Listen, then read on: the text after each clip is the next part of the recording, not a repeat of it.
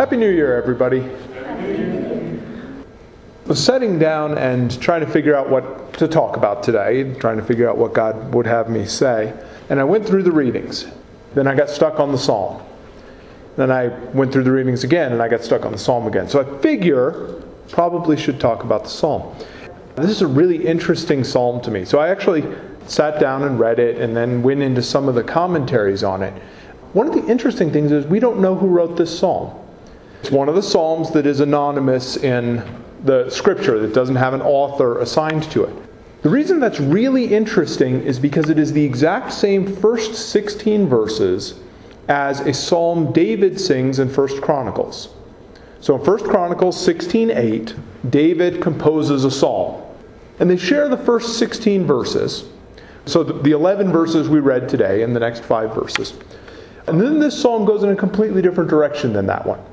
And there's a lot of debate among scholars and rabbis. Is this another version that David wrote down of this same psalm that he wrote? Or did someone else take a Davidic psalm and finish the rest of it? I think it's the latter. That's what I was praying about yesterday. And the reason I think it's the latter is because of what the first part of the psalm is, which is the part we read today. And the first part of our psalm is a commandment. What's it a commandment to do? I know you guys were all really focused on James reading, so you all really know this one right away. It's a commandment to tell of the wonderful things that God has done. And there are two different sets of wonderful things that come after the 16 verses. It goes into the history of Israel, whereas David is very narrowly focused on what God has just done for them. This is a long history. We're in a new year. And it seems the general consensus out there is that we're coming off a pretty bad year. There was a clip of recaps of 2020, and all of them opened with some variation of a profanity and then 2020. And I was amazed looking at that, and it made me sad. So I'm going to stand up here and I'm going to recount to you what God did and His wonderful works in 2020. 2020 was the year in all of human history in which the most people were saved. In China alone, millions braved the danger of officially registering as Christians under the Communist Party. That's not including the hidden churches that are scattered throughout China. Millions actually braved the wrath of the Communist Party to say, I am officially a Christian. In fact, 2020 was the year in which in China, Christians now outnumber communists. Yes, for the first time since the Communist Revolution, Christians outnumber communists in China. In India, now 3% of the population is Christian. That is a massive increase in the second largest country in the world. That doesn't include India's northwest. That's where the Muslim Indians live. And it is illegal in those provinces to change your religion without official sanction. It is now estimated that the crypto-Christian community among Muslim Indians may outnumber Muslims in several of those northwest states. In Europe, we are seeing a return to the traditional faith of their fathers, driven both in the West, in France and Spain, but also in the formerly communist East. Poland and Hungary have officially made Christianity their state religions. They removed state religions when they became communist. But this year, both of them officially added Christianity as I'm trying to remember the Hungarian term, the religion of the heritage and faith of the Hungarian people, I believe is it's translated from Hungarian, so I can't guarantee that I said that correctly. Russia is now majority Christian again.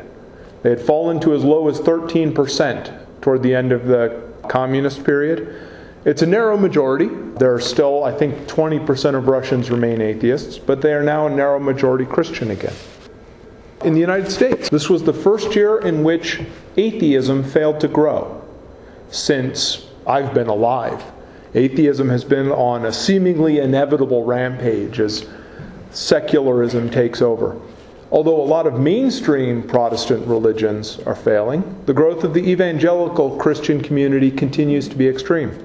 largely driven by the Latino community, which is becoming very evangelical as they leave a Catholic church that has started to have issues. Despite a global pandemic, global deaths from infectious disease have fallen across Africa, South Asia, and South America. In fact, due to the relative youth and higher vitamin D uptake, Africa was basically untouched by COVID. In other health news, the global eradication of poliomyelitis is at hand.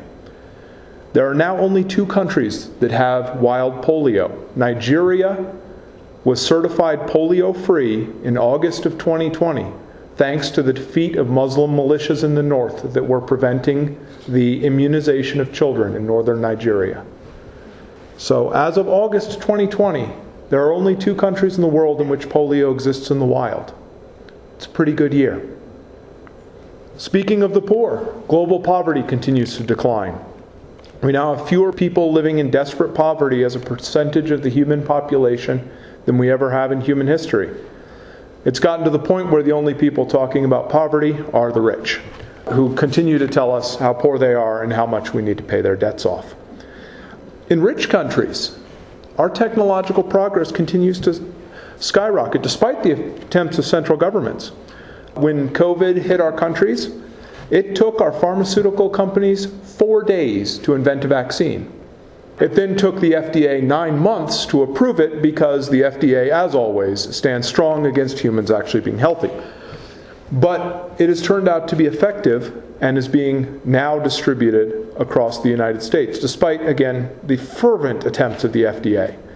Don't even get me started on them. For the first time in history, a private company sent astronauts into space. That has always been the position of governments. And now, private Americans have done that by themselves. That same company launched a rocket the size of a Saturn V, and were within a foot of landing it on its tail. They've already landed several orbital-class rockets, and they believe they'll land a rocket as tall as a skyscraper this year. That reduces the cost of going into space by an order of magnitude, which is among the things driving our current reduction of poverty. In fact, a satellite phone is often cheaper than a landline in these poor countries, which is one of the reasons they've been able to defeat poverty, because being able to communicate allows them to work. Our consumer goods get better by the day. We had a lovely reminder to silence your pocket supercomputers so that they didn't interrupt. I'm dead serious. When I was born, I'm not that old, but when I was born, the most powerful supercomputer in the world was less powerful than what you carry in your pockets today because of the current advancements in technology. The Apollo computers that flew us to the moon cost millions of dollars. Your pocket supercomputers are more powerful and run a couple of hundred. These are a few of the things that God did in just this year, just 2020.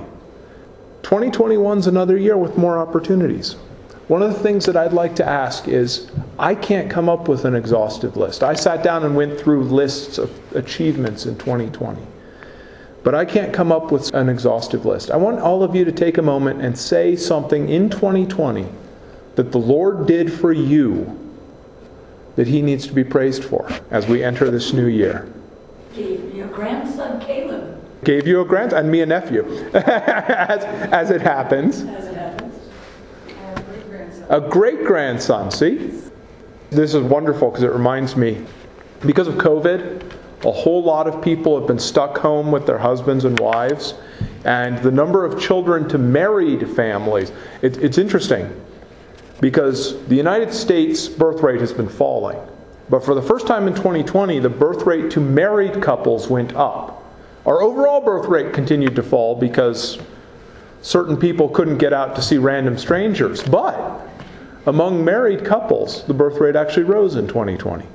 Celebrated my dad's 80th birthday. I broke my arm. Scott took care of me. I sat out a lot in the sun. I got COVID. I did real well. We did a wedding with a lot of people. Absolutely. It's amazing what modern medicine does with multiple broken bones. My son got a cut to the bone on his head, and modern medicine is so good that the biggest discomfort for him was just sitting and waiting for the numbing cream to take effect while he watched cartoons. It got to the point where his brother was jealous that he was the one that got to go into the hospital and do that.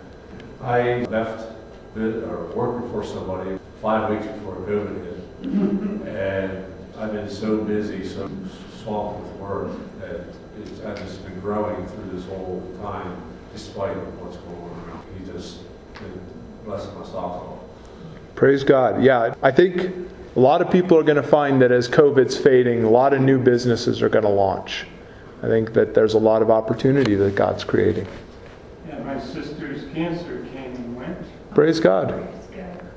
Got a new job with better pay. Praise God. Praise God. Lots of opportunity out there. God did an amazing healing in Washington, D.C. for me, and Isha and Mary got married, Luke graduated. It's quite a big year. It's going to be hard to top. My first male grandchild.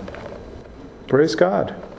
In the big things and the small things that we're looking across the world, it's important to understand, it's most important. That's why I love this psalm, because it's a commandment. The good thing about commandments is God doesn't care about your mood. So you stand up and you say, God, I had 2020 and it was rough. It felt rough when I was going through it. And then God says, I command you to recount the great things that I've done. Oh, I don't really feel like it. And then you go through a list like this and you say, wow, look at all these people who got saved. Praise the Lord. In China, all of the things that are happening across Africa, all of these amazing things that God did in this year. And I know it helped me a lot, personally. Sitting down and running through these lists was just amazing to see. We think of China right now. The Communist Party is not real good, and they're a geopolitical enemy of the United States because of it. I read The Good Earth growing up. Did any of you read that? Pearl Buck's The Good Earth. I love that book. I had no hate for the Chinese people. And seeing, boy, it could happen in my lifetime that China turns from a communist country to a Christian country. And that's happening. God's doing that. And 2020 may be that break point here. Sitting down and taking the time to do that was good for my soul. I think it will be good for your soul too. Take these commandments, take them seriously. When you read a psalm, look at it and say, is this commanding me to do something I wouldn't normally do? And then understand what God is doing. And that's what I did with this psalm. And it was really powerful for my soul. I hope taking a couple of minutes to say whatever came to mind for what God did for you in 2020 was good for your soul. Go out and look and take time. Sit down and take an hour and say, what did God do for me in 2020? What did God do for the world in 2020? That I can go praise Him for.